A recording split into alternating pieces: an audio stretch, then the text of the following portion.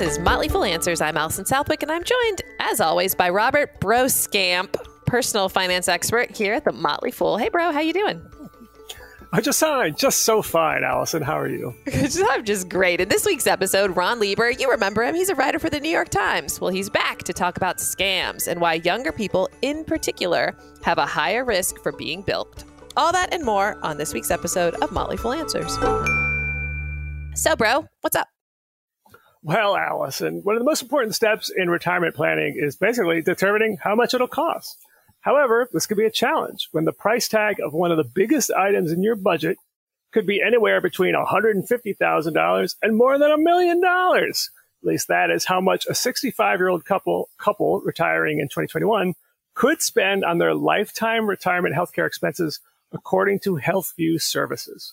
The range is so wide because the cost will depend on all kinds of factors, such as where you live, even your income, since Medicare premiums are based on your tax return, your current health status, and of course, any future ailments that may happen to you.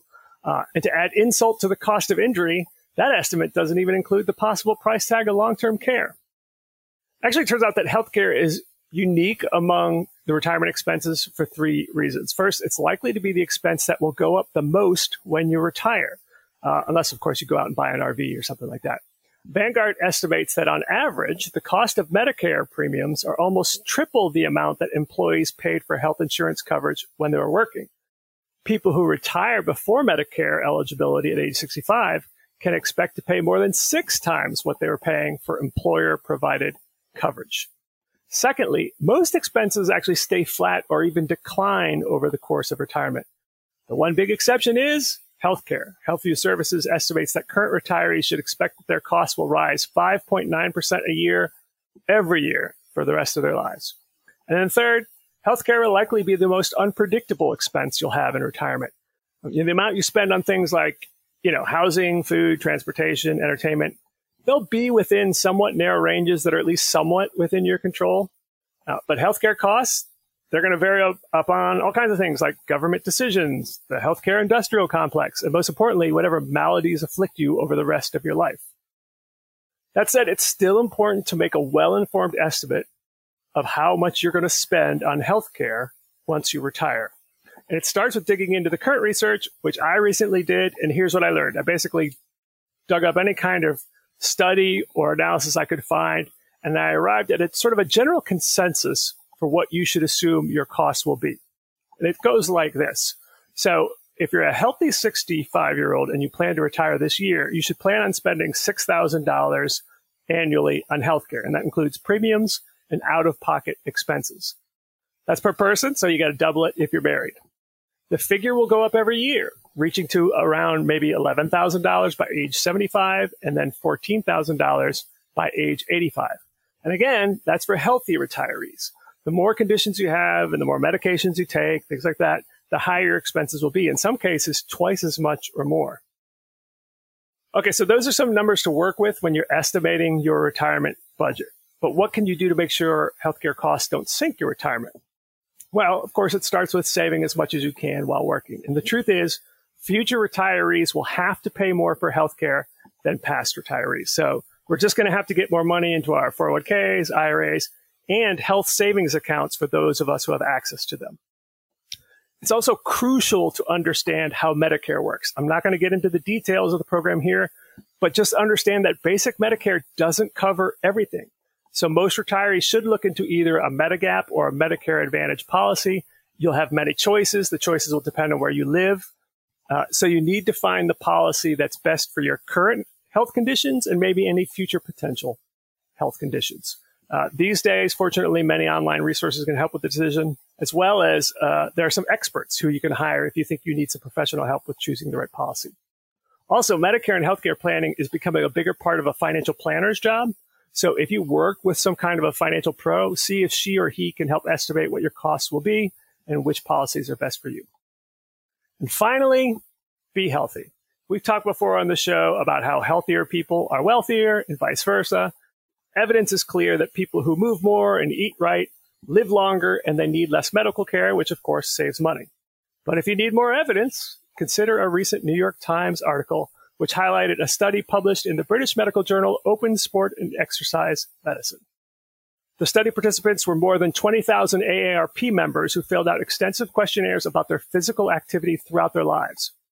The researchers then polled their medical records and found that people who began exercising before or during middle age spent $824 to $1,874 less annually on healthcare costs after retiring. The Times article also cited a Canadian study, which found that people over the age of 65 who were physically inactive incurred $1,214 more in healthcare costs each year. Those are Canadian dollars, so it's a little less than US in US dollars, but the study was from 2010, so I assume the figure is actually higher now. So, to wrap it all up, in the words of Dorman Coughlin, the researcher who led the recent British-American study, quote, "It's never too late to start." And that, Allison, is what's up. Tell me lies, tell me sweet little lies. Tell me lies. Usually, Ron Lieber joins us to talk about paying for college or raising money-savvy kids, but this time it's a little different. This time, it's scams. Ron, always a pleasure to have you. Thanks for joining us. I am not here to scam you, I promise. But you should be careful of me anyway. You are a savvy man, so if anyone knows how to pull off a scam, it would probably be you. But thankfully, you use your power for good and not evil. Everyone knows that it's the elderly who are more likely to fall for scams for a lot of reasons, right? Like they might be senile, they don't understand technology, they can be too trusting. So what caught my attention about your recent New York Times article was the headline, "The young fall for scams more than seniors do." Wait, what? Seriously? I'm not going to accuse you of any isms, although you're welcome to confess to any that you wish to confess to right here in front of all of your listeners. But I will confess, right, that I decided to do this piece to write about it because there was a letter to the editor in the Wall Street Journal a few weeks before I did the column, basically just pointing this out in response to an op-ed that had been written by somebody old who was effectively sort of self-owning on the quasi-senility front. And the Better Business Bureau wrote in and said, actually, the reverse is true. And I thought, wow. Clearly, I'm ageist because I would have just, assumed that the elderly fell for scams more often. I need to figure out what this is about and then try and, shake some people in their 20s or their parents or whatever by the shoulders and explain it to them.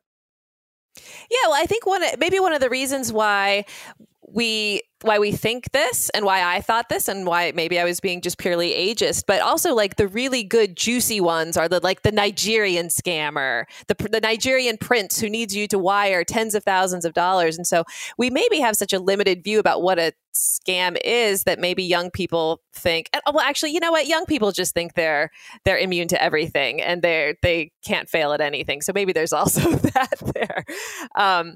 But yeah, so to go like a little fun trip down memory lane, the whole reason I work at the Motley Fool is because of a scam. Because before the Motley Fool, I worked at the Council of Better Business Bureaus, and I spent my days doing interviews warning people about scams.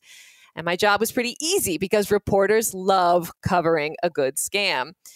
So there I was at NPR, ready to talk about the grandparent scam on Talk of the Nation.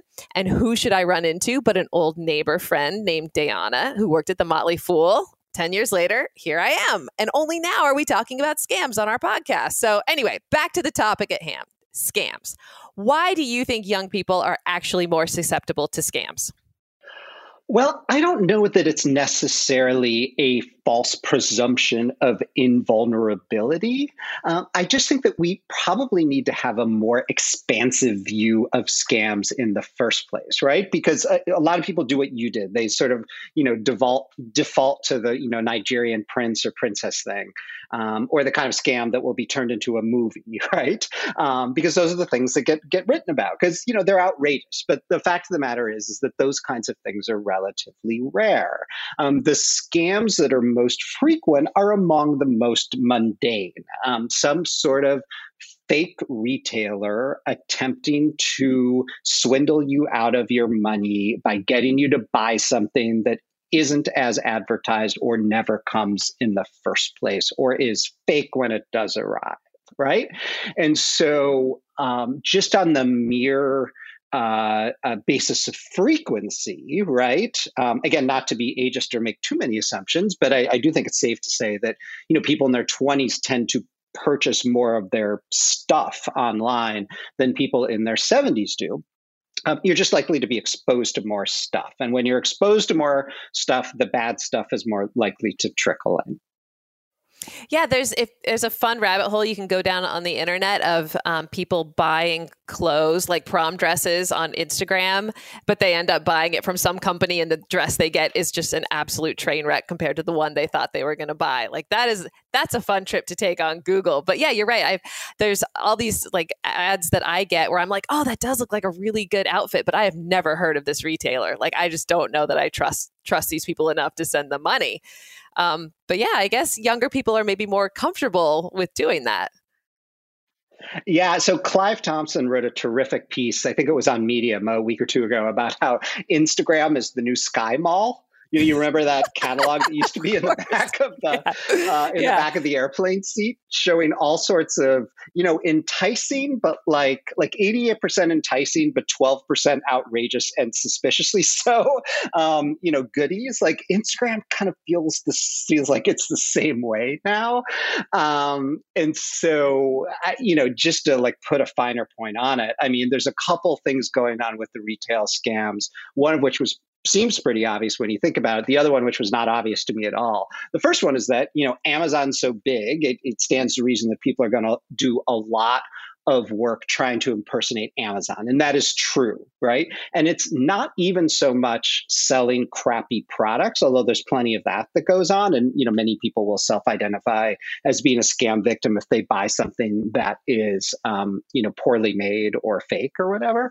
But there are a lot of other people who impersonate Amazon in order to get you to come to their fake website to input personal information that could then be used to steal money or commit identity theft. So anytime you get a message from Amazon, you should be very, very wary. And Amazon itself is well aware of this problem and has posted a bunch of tips to help people spare themselves from this hassle. But the thing that really surprised me, this second tip, comes from the fact that an incredible amount of online scams, according to the Better Business Bureau data, are related to online purchases involving pets. And during the pandemic, it was up to a third of all scams had something to do with some kind of animal or goods for said animal. And the average loss for people who fell victim to this was $660, right? Which suggests that it's not a leash, but the thing that the leash is attached to, right? And at a time when so many of us were desperate for like something to hug other than the 3 people or 0 people in our pods, too many of us were falling for we've got your rescue puppy, just lay down your credit card. Oh yeah, the puppy scam. That one, I am familiar with the puppy scam. That was back when I was in my Better Business Bureau days. That was still a problem, and that's how I made one of my best reporter friends, David Kolker, over at the LA Times. We became best friends working on a story about the puppy scam. And the one that I'm familiar with is essentially you see an ad for a puppy. Maybe it's on a website, maybe it's on Craigslist, maybe it's somewhere online, and they basically say, well, this was the most specific example I remember. Okay, the puppy is the puppy's yours. I just need to ship it to you. So I'm going to put the puppy on a plane.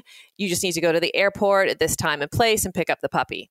And so you pay them, thousands of dollars. I mean, it's often like a pretty nice dog. Everyone wants a something doodle these days, right? And so they're pretty expensive. You send them the money. And then you go to the airport and you wait, and the dog never shows up. So then you go back to the scammer and you say, I remember one woman in particular, she went back to the scammers and she said, "Where's the dog? The dog didn't show up." And they're like, "Oh, it's something really bad happened to the dog. The dog got sick. We had to take it to the vet. We need you to send money for the vet bills." So the woman was like, "Oh my gosh, my dog is sick." She sent hundreds more dollars for them to pay this vet. That of course didn't exist. And then they kept going back to her over and over again saying, "Okay, now the dog is stuck in quarantine. So you got to pay money to get the dog out of quarantine," all this kind of things back and forth. Finally, the woman's like, "I'm not paying any more money." And I remember talking to the woman who had just sent thousands and thousands of dollars to these scammers for this dog that she thought was her dog. And she says to me, I just still feel so sorry for that dog. And I probably could have been a little more gentler with her, but I was like, ma'am, there was never a dog. And like, even after thousands of dollars, she still thought that there was this dog at a vet that she needed to save. And it was so heartbreaking. But that happens you could sub any number of different things for a dog. Whatever is like super in demand, that could happen with. Yeah, I mean, there should just be like, a public service announcement, campaign where somebody's buying banner ads and it just says, there is no puppy, right? Like your default assumption has to be that there is no puppy. And if you want to be sure there's going to be a puppy, you need to find someone that your friends have dealt with successfully before, or in the very least, go to the American Kennel Club, read all of their tips on avoiding puppy scams backward and forwards. And like, that's where you start. Yeah. Yeah.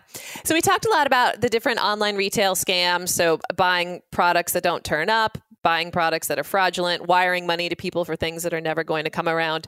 And there's another one right now that is kind of preying on our times here, and that's employment scams. How do these usually work? Yeah, so there are all sorts of fake ads out there, in particular on large sites, large employment ad sites like Indeed. Although Indeed is by no means the only one where this shows up. It happens on LinkedIn and other places.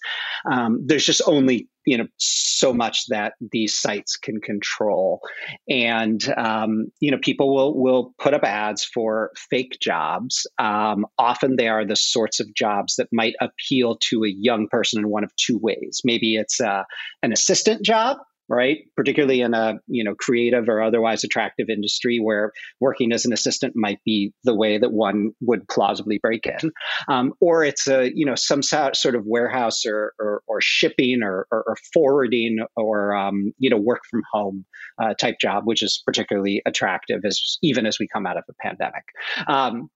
And so they'll put those kinds of jobs up. And often they will even go to the lengths of interviewing you via video, sending you a formal offer. And then that's the point that they ask for your social security number, right? And try and steal your identity. Or if not that, they'll say, okay, just one more thing before we start. There's a package of materials that, we need you, to pay for, or uniform or something, right? Before we get started. And that's when they take your money and disappear. We have a friend of ours, and he lost his job. He worked in the restaurant industry, but as like a corporate level kind of. And somehow when he was looking for a job, they somehow were able to gain access to his email. And from there, everything just fell apart. Like they got access to his phone. They locked him out of all of his email accounts, out of his phone, out of everything. And it just sounded like a nightmare. And for someone who's already in a really bad situation, who can't afford to lose anything more. Yeah, it's truly awful that this happens, in this particular circumstance. And of course, it happens much more often when people are in trouble because, criminals prey on the vulnerable. And there were a lot of people, 16 or 17 months ago in particular, who were feeling extremely vulnerable, right? And so, what is there to do about this? I think part of what people need to remember is that it's worthwhile to hit the pause button for a second and go out and search for this supposed employer, right? Are they registered with the Better Business Bureau? Are they incorporated? Is there a website? Does the website have, spelling or grammar mistakes? Should you bring in a friend or a trusted relative, to cast a skeptical or even cynical eye on whatever it is that you're about to step into. I think all these things are worth doing. Yeah. And I don't think there's any reason. Is there any reason you should have to give someone, I guess if they've told you they gave you a job, then you would maybe fall for giving them your social security and all of that. Like that would make sense. That would be an easy next step, I guess. So yeah, that's rough. All right, let's move on to another one, and this one this one takes many different permutations. It can happen in many number of different ways, and that's fake check scams. What is this one? How does this one work?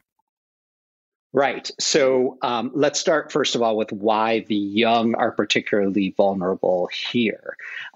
It is entirely possible that any given 24-year-old who you might stop on the street has never encountered a paper check in their entire life, right? Or if they have, they can count on one hand, the number of times they've received one. They've never written one. Their bank account doesn't offer one. There are all of these sort of newfangled, quote unquote, neobanks that never send you checks. You can't even have them send a check out on your behalf, right? So people in their 20s are, in fact, at a severe experiential disadvantage, right? Now, imagine a check shows up in the mail and you've got your WizBang Neobank app, and you can just deposit the check and, the money shows up in 24 hours or less. And seems reasonable to you, right? The return address is maybe from Amazon, right? You could plausibly be receiving a refund from them.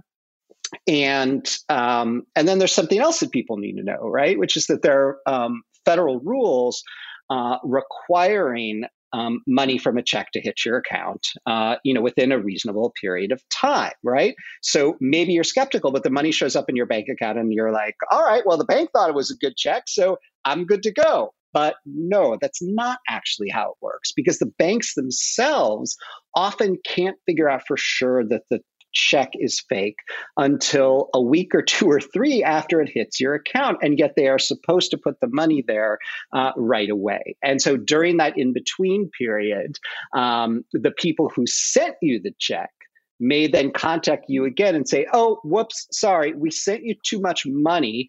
And this may often happen with a quote unquote new employer, right? Who's not really a real employer, who's maybe offering you a quote unquote signing bonus that isn't actually real, right? And then they say, oh, we overpaid you by accident. And can you please send back $600 of the $2,000, right? And you send back the $600, and then you find out a week later that the $2,000 wasn't real. And then your bank's mad at you and it's essentially on you. So that's a common form of the scam. Yeah, man, I remember this one just took so many different forms. Like maybe you were a secret shopper and they would give you a check and tell you to go secret shop somewhere and then pay them. And part of the secret shopping would be wiring money back to them and telling about your experience with Western Union.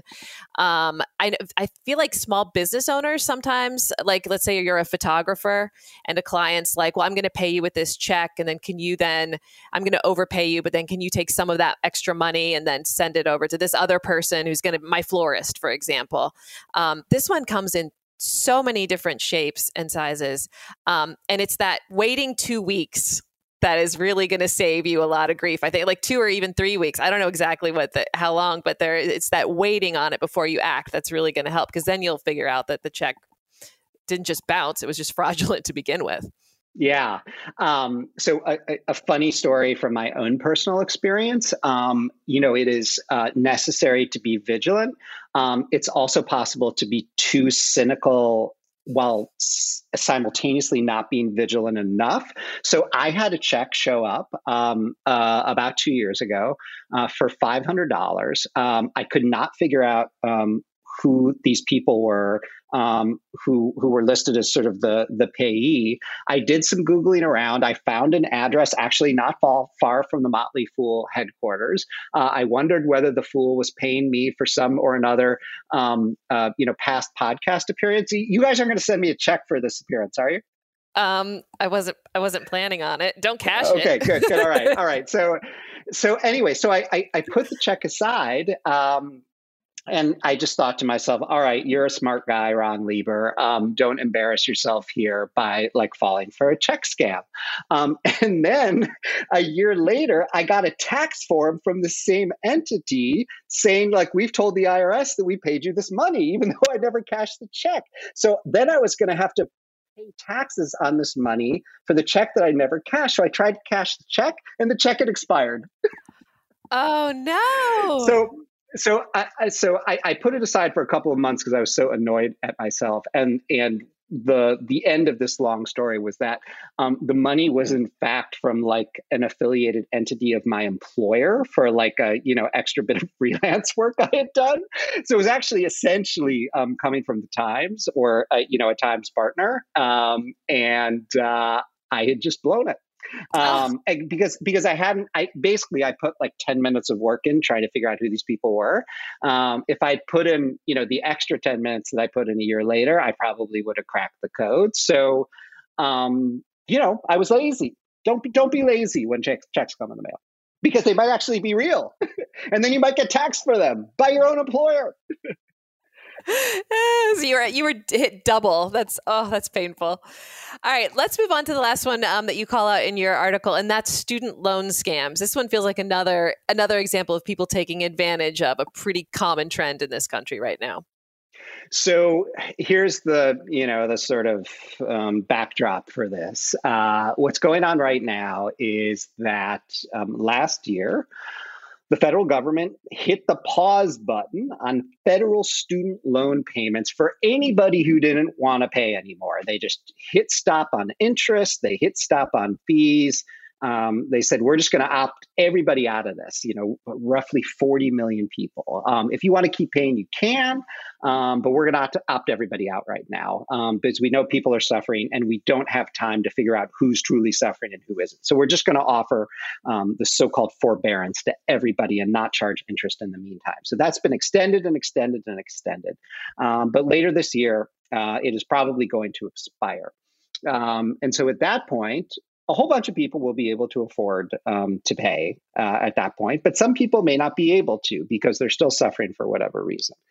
And so what is almost certainly going to happen then is some version or derivation of all of the student loan scams that we've seen in the past, where some reasonable sounding entity shows up and says, we can get you a better interest rate. We can get you in a better loan. And all you have to do is turn over your, federal student loan login information to us. Let us take care of it and just ignore any messages you get from the entity that's servicing your federal loans right now. And all sorts of people are desperate, behind, in default, and are willing to do that if a reasonable person or a reasonable sounding company shows up and attempts to help. And then what ends up happening is that you start paying this scammer instead of paying the federal government and the government servicer, or you end up having your identity stolen or any number of terrible things. So that is another one to watch out for. And you can bet that they are going to prey on the vulnerable later this year who can't afford their payments when the student loan system cranks up again. Wow. Well, we've talked about a fair number of scams. There's obviously a lot more out there. What's your best advice for either identifying a scam or preventing becoming a victim? I'd say a couple of things. First of all, as ever in the world of personal finance and money and foolishness, you have to be emotionally honest with yourself about whatever feelings you're feeling at that moment or in that period that may make you feel vulnerable. A lot of work has been done on the sort of, self-reported traits of people who fall victim to scams. And what the experts find again and again is that if you are lonely or experiencing stress, you are more vulnerable to scams than the average person, whether you are young or old, right? So got to stop and really ask yourself, right? How am I feeling today? How am I feeling this month? How am I feeling this year? And if I am both lonely and stressed out, I need to be especially careful, right? So just have an honest conversation with yourself about where you're at, particularly when somebody is making you some kind of offer that seems too good to be true, or seems like it could instantly help you out of whatever jam that you are in. So that's number one. Number two, slow down. Slow down. right? You may be in a vulnerable situation and feeling like you've got to act instantly, right? Particularly if the phone rings and it's, supposedly the Social Security Administration and you're like about to be arrested. The Social Security Administration is not going to call you on the telephone. Neither is the Internal Revenue Service. You're going to get, official mail on official-looking stationery. So just take a deep breath. Even if somebody does call and you're convinced you're about to be arrested, stop, take a breath, and call like the 5 people you trust the most and run this by them, right? So that's like the more serious stuff, right? Where they're threatening arrest and they want money or social security number. The less serious stuff involves the kind of retail scams that we were talking about before, where, you might be out a whole bunch of money, but it's not going to like wreck your life for years through identity theft. And then again, in those instances, right? If there's something you think you really want to buy, there is no harm in waiting an hour or a day or 7 days for that matter. And that gives you, time to kind of catch your breath, take a look at this entity, a closer look that supposedly has the puppy that you've been wanting for 18 months and will allow you to cut to the head of the whatever doodle line, right? And get off the waiting list. For any number of reasons, as you cool your jets over those coming days, you may decide that you don't really want or need the thing after all. Or if you still need the thing, that the entity trying to sell it to you may not be on the up and up because it's easy in the moment for all of us, including, quasi-experts to fall victim to this sort of stuff. And it doesn't make you dumb, right? Thieves are smart. We're all vulnerable at least some of the time. Don't beat yourself up and don't be embarrassed to, ask for a second look from a trusted friend or relative. Yeah, I love that advice. And it does take me back yet again, 10 years ago. Actually, it was longer than that, when I was talking about the grandparent scam and ran into Dayana. And what was so, I hate to say genius about it because it's a horrible thing to be scamming grandparents, but how that one worked was, as a grandparent, you'd get a call and it would be someone saying, "Grandma, it's me." And they would be like, "Oh, is that you, Tommy?" Yeah, it's me, Tommy. Listen, I messed up really bad, Grandma. I went to Canada. I got drunk. I smashed the car. I'm in jail in Canada. I need you to wire money to my lawyer. And so right there, it's giving this sense of urgency. And like a grandmother, of course, a grandmother is going to do everything she can to get her kid out of jail. And then, and to your point about just stopping and talking to someone else and saying, "Does this check out?" If the grandparent would then say, "Well, let me talk to your parents. I got to call your parents." They would say, "No, Grandma, don't tell Mom and Dad. They're going to kill me. Like, it's just, I really just need you, Grandma. Don't tell Mom and Dad." So then right there, then it cuts your grandmother off from then even verifying that this is even true. Whereas if they did just then call their parents would say, "No, they're here. I'm staring at them right now," or "No, they're safely at college." And so everything you just said was a perfect example of taking advantage of someone who's not dumb, right? They just love their kids and their grandkids, and the urgency and the cutting them off from getting a second opinion. And that is, it really is a very genius scam. As much as I hate to call it a scam or a genius, it worked. It was pretty successful of a scam. Yeah. Well, right. And so now let's think about what you've been doing here in your host capacity, right? And what I've been doing a little bit in the guest capacity. We've been telling, some somewhat self-effacing stories about ourselves or people that we know, right? And so if we're trying to keep this sort of thing from happening more often, why not be more kind of honest and vulnerable ourselves in sharing the stories of the times when we've gotten this wrong? And in particular, if you're a parent and you've got a 10-year-old or a 15-year-old or a 24-year-old kid in your life, tell them these stories, right? It's great dinner table fodder. And if you're a teacher and you're lucky enough to have permission from your school district or your curriculum director to, talk some about personal finance during classes, build a whole day or a whole month, right, around like awestruck studies of like some of the wildest and most lucrative scams in existence. And, treat it like art history, right? Because, there is an art to stealing.